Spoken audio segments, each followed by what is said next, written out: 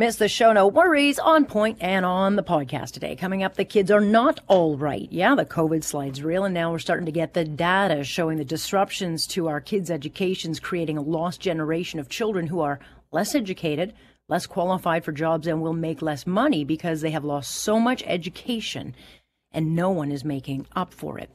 China launching a nuclear-capable hypersonic missile so advanced and ahead of its time, it went completely undetected by the U.S. military this summer, and that is why they're now sending a warning to the world. We'll talk about the threat, which apparently is bigger than we thought. And a court ruling involving 3 infamous Albertan anti-vaxxers will be celebrated by many, but it shouldn't be, because the judge ordered that these men have to issue a discretion on their opinions. Now, when you are told what your opinions are, they're no longer an opinion. And that is a direct violation of our charter rights and freedom of speech. Let's get talking. This is On Point with Alex Pearson on Global News Radio. Prime Minister Trudeau, leaders demonstrate their priorities through their actions, and then it's up to people to decide if what they see reflects their own values. With that in mind, what do your actions on September 30th say to Indigenous people in this country who are yearning for a leader who can move forward with meaningful reconciliation? Thank you. As I said, I deeply regret not having been here to commemorate and to move forward with the Kamloops te Secwépemc. It is something that we need to commit ourselves to do better on every single day as a government and me as an individual. Oh, regrets, they're infinite, but Justin Trudeau's latest screw-up is not a we thing. It is a he thing. Alex Pearson with you on this Monday, October 18th. Here we go into a fresh new week, 5 days long. Oh, yes, we're back at it. But there you go, the Prime Minister, late today, trying to reconcile his latest self-afflicted screw-up, and he looked irritated, if not outright uncomfortable. So he went out to BC, where he was meeting with Indigenous leaders who he had blown off, literally, for National Truth and Reconciliation Day. Not once, twice. So he went out to try to fix what he broke. But he didn't also schedule this meeting. This is important. The First Nation of Tk'emlúps Secwépemc extended yet another olive branch to the Prime Minister, which obviously he had no choice but to take. So there were a few private meetings this morning, and then this afternoon he came out to face the media, where he used words like regret, he'd wished he'd gone, we all have to do more. I'm thinking, no. I did my stuff. You guys did your stuff. This is not a we thing. This is a he thing, right? We all know he loves to turn his screw-ups into these learning moments for the rest of us. You know, whether it's blackface or the kokanee grope or dissing First Nations. It's always a we thing. But I did find it interesting. Watching his body language, because there he sat by Chief Roseanne Casimir, and he literally looked like he wanted to crawl under the table. Like, it was clear he did not want to be there. He did not enjoy the chief excoriating him for going on that surfing trip. And she didn't spare his feelings. Like, she just went off. I'll play you the comments in a minute. And she shouldn't. I mean, Trudeau needed to show up today. He needed to show up then, but he needed, of course, to show up today. He needed to show, that he is committed. Because I think this thing is going to stick to him for a while. Unlike the other things that generally don't. I mean, this one's kind of like when you step in dog crap, and it gets all up in your brand new sneakers and all those nooks and crannies, and no matter how much you wash it, it's just there, and it's irritating. You can always smell it. That's how I kind of think this one will stick to him. And, one thing Trudeau, politicians never give direct answers, but one thing Trudeau was asked by David Akin, which was, I think, a very telling comment. He was asked, will you be dropping the lawsuits against compensating Indigenous kids? And his answer was not lost on the many Indigenous leaders looking for authenticity, looking for action, and not words. They want action. They don't want words. And so we'll see if this rings hollow, or whether or not Trudeau was able to set a new path for reconciliation with this particular atonement of his sins. So we'll talk about that in a few moments. Earlier in the day, I had been looking into, if you want to speak about hollow, about this commitment or this promise that you really got to read the details, the fine print. And that is about a 4-day work week. Well, I'd love a 4-day work week. I mean, who wouldn't? Especially after this pandemic. I would love that. But this is what leader Steve Del Duca, if he can get elected, he will look into making a 4-day work week. I think the bottom line is we don't know for sure how it would work. We don't know if it'll, I suspect there are parts of the economy where it would be really difficult from a scheduling perspective to go here quickly. But I think there are other parts of the economy where it might work well on a voluntary basis. Yeah, that's the whole thing. It would have to be a voluntary thing. But it's not even a promise. I mean, promises are easy. It's the delivery that's a problem. But I didn't hear an actual promise. And there's no question the pandemic has broken the mold on how, workplaces work. We know that we can work from home in many cases. We know that we can be just as productive, if not more. We know that we don't need everyone going into the office every day. So we know that things experts told us would take decades to do, we made happen overnight, right?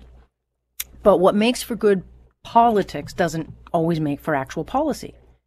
So Del Duca is trying to get our attention, and he will get lots of attention for this idea.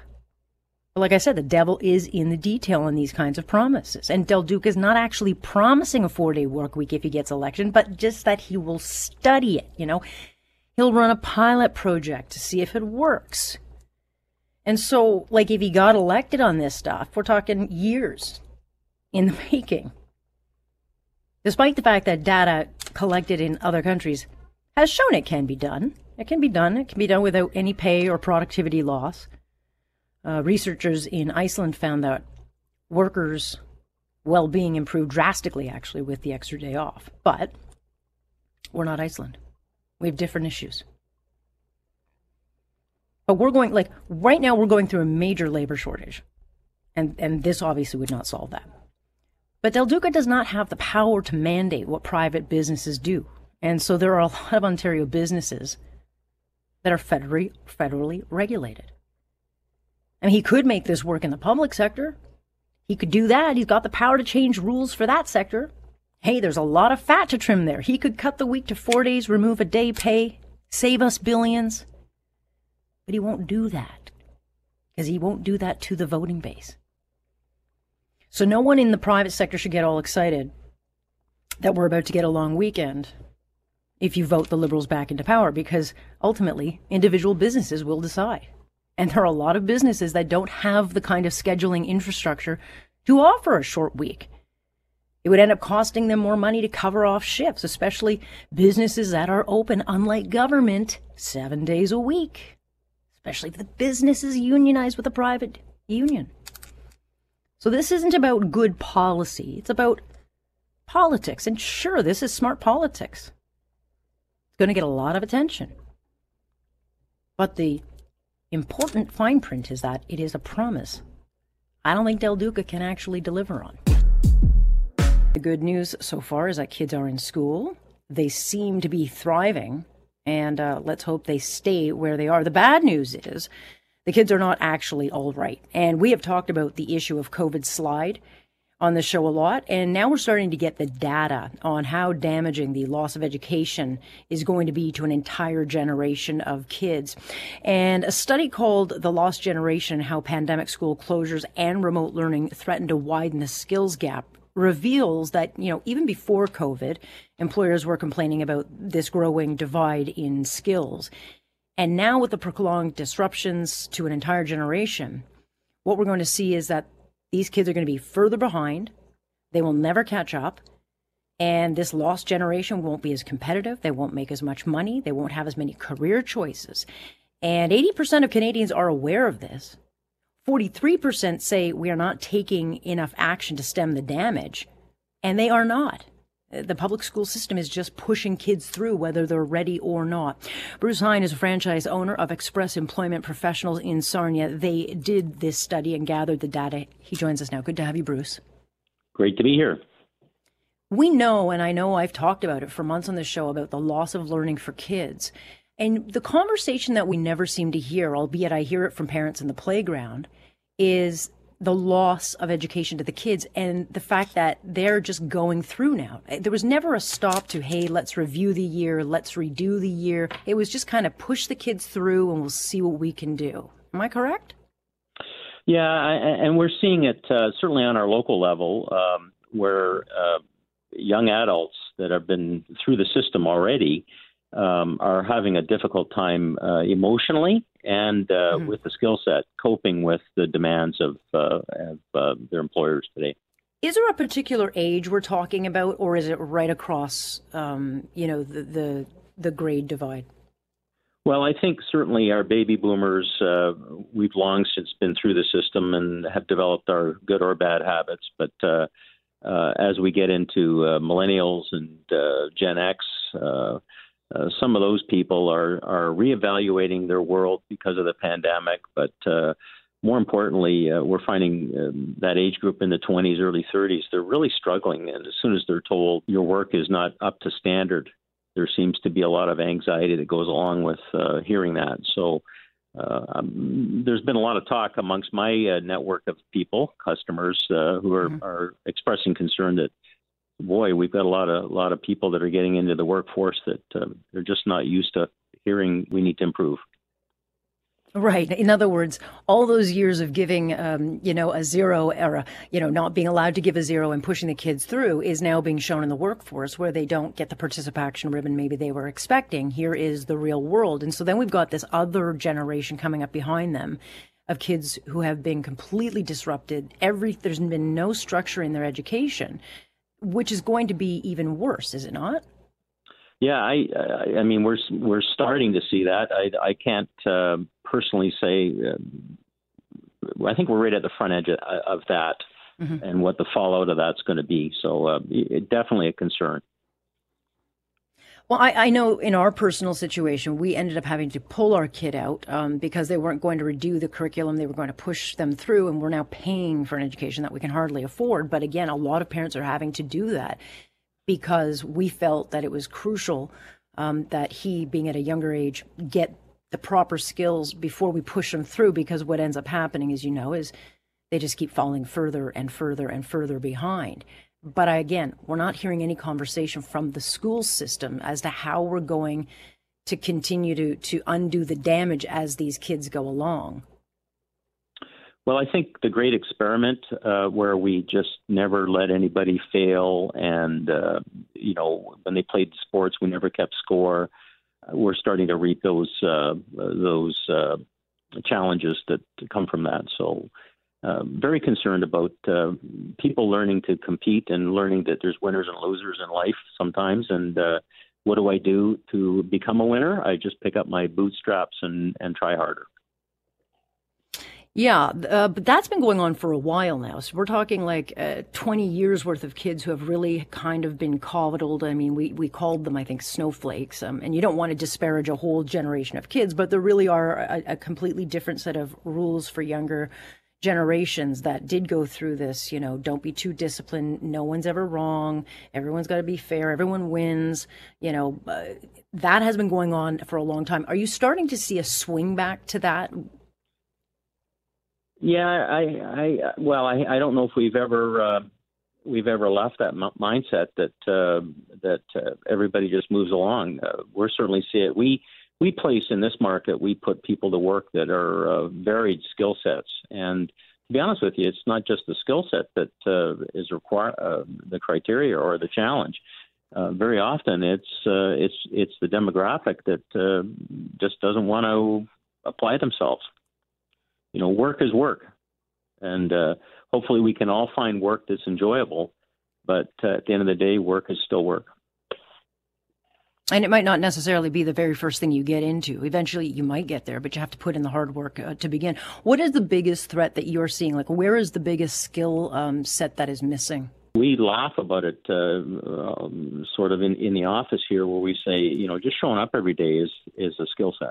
So if we can get people to show up for work, to want to put an honest day's effort into the work itself and go home feeling like, okay, I contributed to my employer. I earned my wages today, as opposed to not showing up for work or leaving work at noon.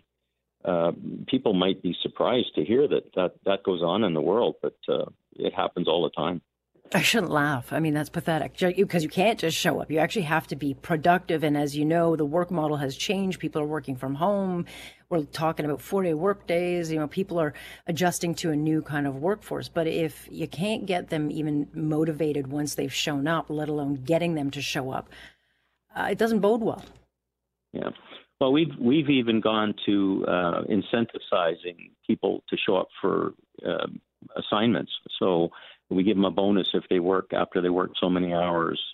We're just trying anything we can to get people who want to go to work and get them rewarded, so we can meet the needs of the businesses in our market. But that's not sustainable. I mean, businesses and small businesses, which have been hit so badly and so hard during this pandemic, are already short-staffed. They can't hire, certainly in the hospitality sector. But this is not sustainable for small businesses to try to give incentives and extra bonuses when they're already having a hard time meeting margins and bottom lines. Well, there's also a lot of pressure on wages. You mentioned the service industry. They're looking at their wage structures and can they offer benefits? I mean, these for people that work in those industries, that's a good thing. That they can start to get better wages and some benefits that go along the way. But it does put pressure. So now you're paying a lot more for a hamburger and a meal and at the gas pumps. I mean, we're all paying more for things. So as goes inflation, everything else will go up accordingly. Yeah. Yeah, and energy and all the rest of it. We're in for, I think, some really tough times, which is going to then make the market even more competitive. And the skill set you need to kind of put yourself apart from the rest is going to really factor in. And so, Bruce, what is, the long-term trend, or what are you seeing, and what are the warnings that we need to know, or how do we turn this around? Well, I think it has to start early on, where we start making students through the system accountable. We have a son that we raised, and if the deadline was next Tuesday for an assignment, he got his assignment in on that date, not 2 weeks later. Right. We tried to work very hard, my wife and I, to set him up for success later on in life by teaching him that there are things that you have to do in life and to meet the needs of society. And one of them is meet the commitments. In other words, time to bring back the strap, or those were my days. I wouldn't go that far, but I would say that we have to hold people accountable. It's tough in today's world. I get it. Sure. Not every household has two parents, and that support that goes along with that. Some, working mothers and single dads out there are having a tough time, and they don't always maybe have the freedom to pay the time that's needed for their children and their education. But boy, it sure pays dividends in the end if we can start them off on the right foot. Yeah, I tend to agree with you, and I think a lot of people do. But nonetheless, we'll keep an eye on this one. Appreciate you joining me with this and kind of bringing some insight into, I think, what most people would say is just kind of common sense. But I appreciate it. Not a problem. That is Bruce Hain, who's a franchise owner of Express Employment Professionals in Sarnia. And so, yeah, little tough love never hurts anybody. Again, reality is a tough life. The real world, it's a real place. Got to get the kids ready for it. So while we were sleeping tucked in our beds back in August, China was up to some very naughty behavior. U.S. military is now warning that China tested what they believe to be a nuclear-capable hypersonic missile that circled the Earth and narrowly missed the target. What that target is, I don't know. But China claims, of course, this was all just research for space travel. But what is, I think, especially troubling about this development is the U.S. military experts. They don't know how often these weapons have been launched because they're designed to avoid detection of the U.S. missiles defense systems, which are designed to destroy incoming ballistic missiles. So in other words, China has expedited an astounding amount of progress on a nuclear weapon that is far more advanced than America can defend against, because it caught America's military totally by surprise, and they have no idea how China managed to do this. Marcus Kolga becoming a very big regular on this show, senior fellow over at Macdonald-Laurier Institute, founder of DisinfoWatch, and just happens to be an expert on all things Russia, China, and areas of the Indo-Pacific. Good to have you, Marcus. Thanks for having me on, Alex. So I sent you this and said, what? And I think your response was terrifying. What? This is so capable. I guess the Russia and China and the United States are all developing this kind of military weaponry, but apparently China is way ahead of the game. Yeah, the U.S. has been developing similar type of technology for the past number of years, but the latest reports are that it's at least 10 years behind China at this point. Developing this hypersonic technology, which, as you mentioned, I mean, this is scary stuff. These are missiles that are launched either via rocket or, as the Russians do, they launch them off of airborne bombers. And these missiles, guided missiles, so to speak, fly at 10 times the speed of sound. They can maneuver, unlike a typical intercontinental ballistic missile, which goes sort of straight up in the air and then comes straight down. This one can zigzag and do loops, and as you say, evade U.S. NATO radars and hit targets without us ever seeing them or ever having the chance to shoot them down. So it's really, really scary stuff. Well, it is, and it's I don't know, like, how did they find out about this, that this was happening? Is this someone, like a whistleblower, came forward? Because to have a weapon that sophisticated that can go completely unnoticed, I mean, it's not just a game changer, but the U.S. would be wiped off the map if it were an actual threat. Well, along with a lot of other weapons that the Russians and the Chinese government are deploying. How they found out about this, the U.S. that is a good question. And it could be any number of intelligence sources, whether in China or elsewhere, partners in the Indo-Pacific region who may have detected the launch. Initially, what the stuff that we know publicly is open source intelligence is that China always announces they're very proud of their space launches. And so in July, there's a very public Twitter-based record of them launching the 77th rocket into space. And then suddenly in the middle of August, there was an announcement that they had launched the 79th rocket, which led, I guess, a lot of intelligence people in the intelligence communities to say, what happened to rocket number 78?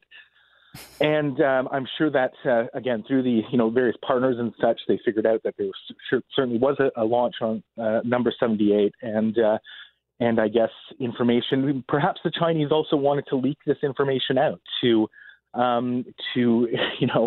provoke this sort of a discussion that we're having right now about China's strength. So who knows how they found out, but.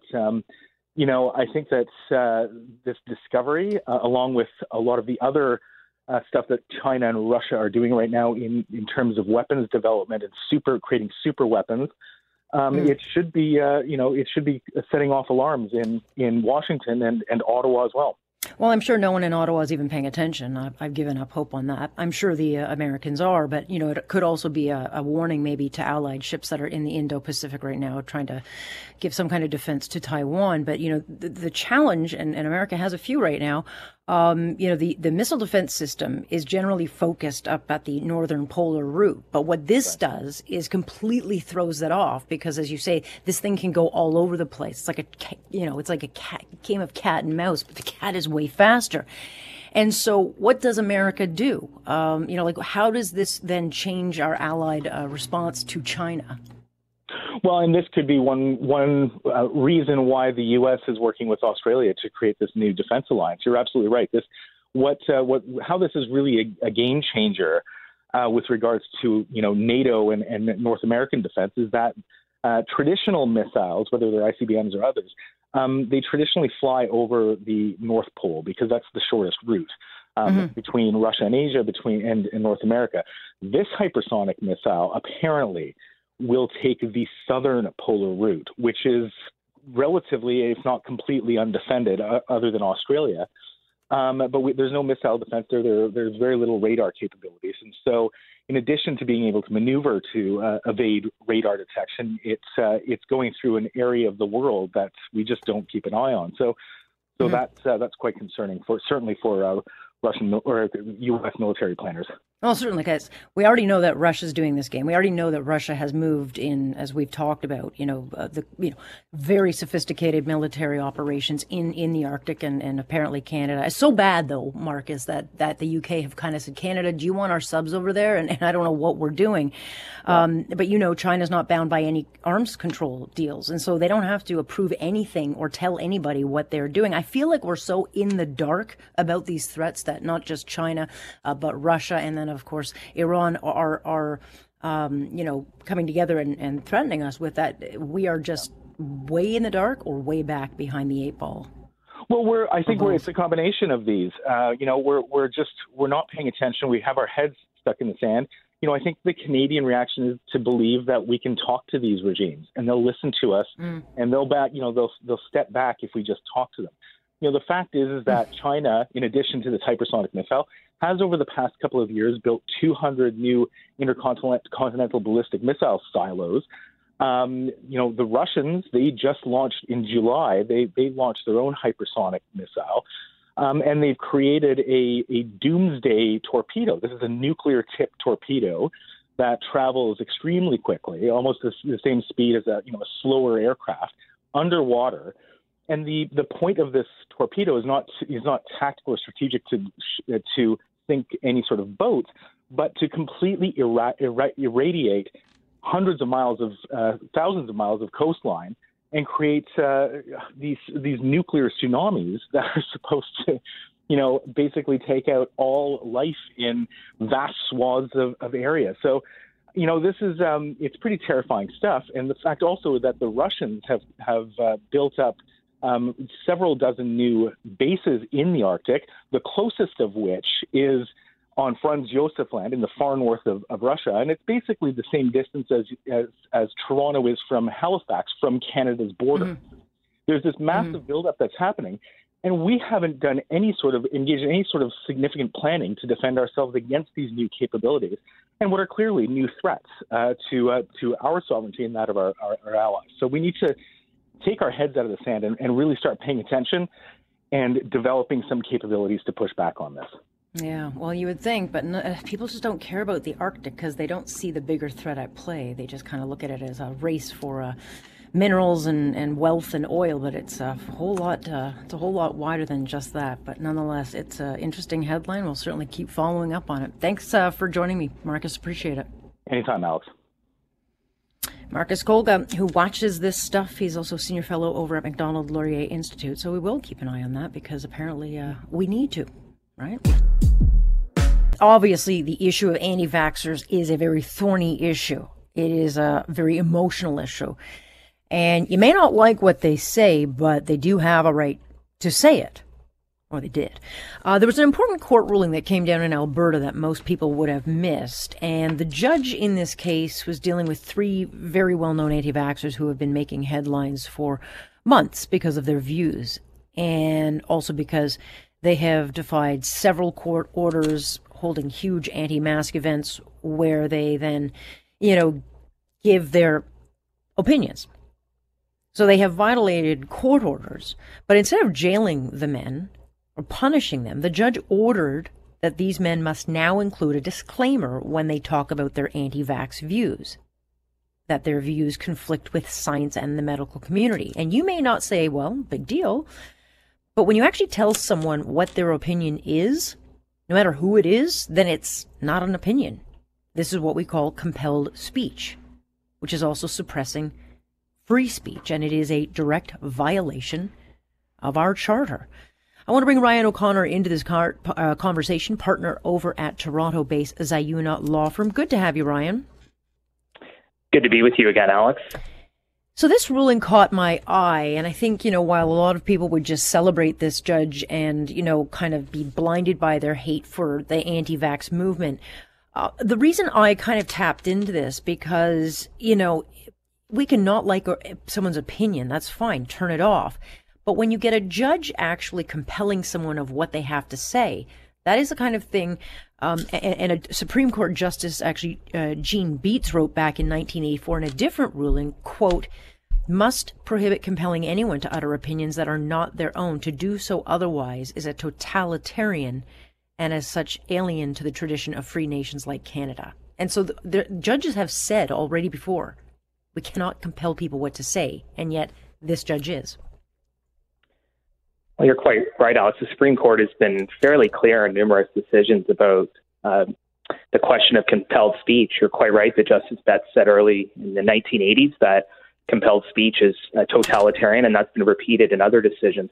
But you don't have to condone the behavior of these individuals who are protesting and preaching about vaccinations and not wearing masks and breaching public health orders. You don't need to agree with that to still defend the right of those individuals to preach what they wish and to say what they wish. This court decision is highly unusual.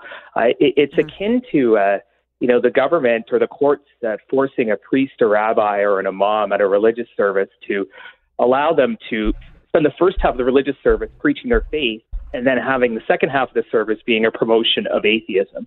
I think most reasonable people would think that that was objectionable, and that's effectively what we've seen in terms of the result of this decision. Or it would be like doing talk radio and having someone come into every segment I do or someone else does and say, hey, now let's talk about this, or this is it wouldn't be my opinion anymore. There would be a completely different side of things that don't really have anything to do with I said. And so I think a lot of people will look at this as, well, hey, if they're spreading misinformation, it's dangerous, therefore we need to stop people from doing this. And okay, on the surface, sure. But my concern is that the fact that the judge in this case wouldn't have known what has already been dealt with in the upper courts of this country and seemed pretty clear and went ahead and did it anyway. Well, and what's interesting in this case is the judge had a suggested script for when these individuals were preaching their views, the script that he wanted these individuals to state with respect to the science. He stated that they should say that medical experts support social distancing and support vaccine programs. But if you look at the course of the pandemic over the last 19 months, Alex, the science has changed. Even public health officials have said it has changed. At the beginning of the pandemic, we were told it was okay to travel, that closing the borders would do absolutely nothing to contain viral spread. And then a few weeks after that, in March 2020, the borders were closed. Masking was not mandatory at the beginning of the pandemic. Public health officials said it would be ineffective in terms of preventing the transmission of the virus causing COVID. And what happened by the middle of 2020, we had mask mandates in several jurisdictions in this province and ultimately province-wide and now throughout Canada. So we know that the science with respect to COVID is changing, and it's not, with all due respect to the court, not for the court to say that at this time these individuals need to be promoting whatever public health officials say at the time. There's no universal perspective on COVID in terms of public health because public health officials themselves have said that the science has changed, the perspective on restrictions have changed. Yeah, I think you raise an excellent point. It would almost be like, we get all sorts of people down in Dundas Square in downtown Toronto preaching whatever it is they preach, their religion, whatever it is that they believe. It would be like telling them you can't do this here anymore. And whether you like it or not, they can do that. But I just think we get this slippery slope where people say it's just the pandemic. Once that's gone, things will get back to normal. I don't think people realize that once your civil liberties actually start to slip away, they don't come back. Well, that's been the issue of the pandemic. Look, our freedom of speech is protected under the Charter, but it's not to protect majority speech. The bulk of individuals in this country support vaccination. The proof is in the pudding. Fully 4/5 of Canadians who are eligible have been vaccinated. So vaccination has wide support in this country and support in the medical community. But freedom of speech exists to protect speech which is unpopular. That's why it's constitutionalized. Yeah. Majority speech doesn't need to be protected because most people believe in it. So these individuals, their speech may be objected to, it may be discreditable, but they have just as much a charter right to disseminate their beliefs as everyone else. And we're a poor society for it, when we're all required to say the same thing, all required to think the same thing, and there's no diversity of viewpoints, particularly with respect to COVID measures and rules, because there is a diversity of opinion, even in the medical community and certainly in the broader community and amongst jurisdictions in Canada about the appropriate approach to deal with the pandemic. Yeah, I think it's a fascinating case, and I think people should, before they celebrate, just take kind of a step back and say, okay, it's anti-vaxxers today, but tomorrow it could be me or you or somebody else, and so therefore you want to nip that in the bud. Ryan, appreciate your time always, and we'll see where this one goes, and if these three guys get back into the court system again, we'll keep an eye on it. Good to be with you again, Alex. Thank you. That is Ryan O'Connor, who is with Zayuna law firm, and he's been dealing with a lot of these cases. But again, take your emotion out of this and realize when you're starting to make decisions like this that go against other upper court decisions, like we don't want activists on the bench. That's what this kind of reads to me. Don't want activist judges. Thank you for listening. Of course, you can join us live Monday through Friday starting at 6:30 sharp. I'm Alex Pearson on Point, and this is Global News Radio.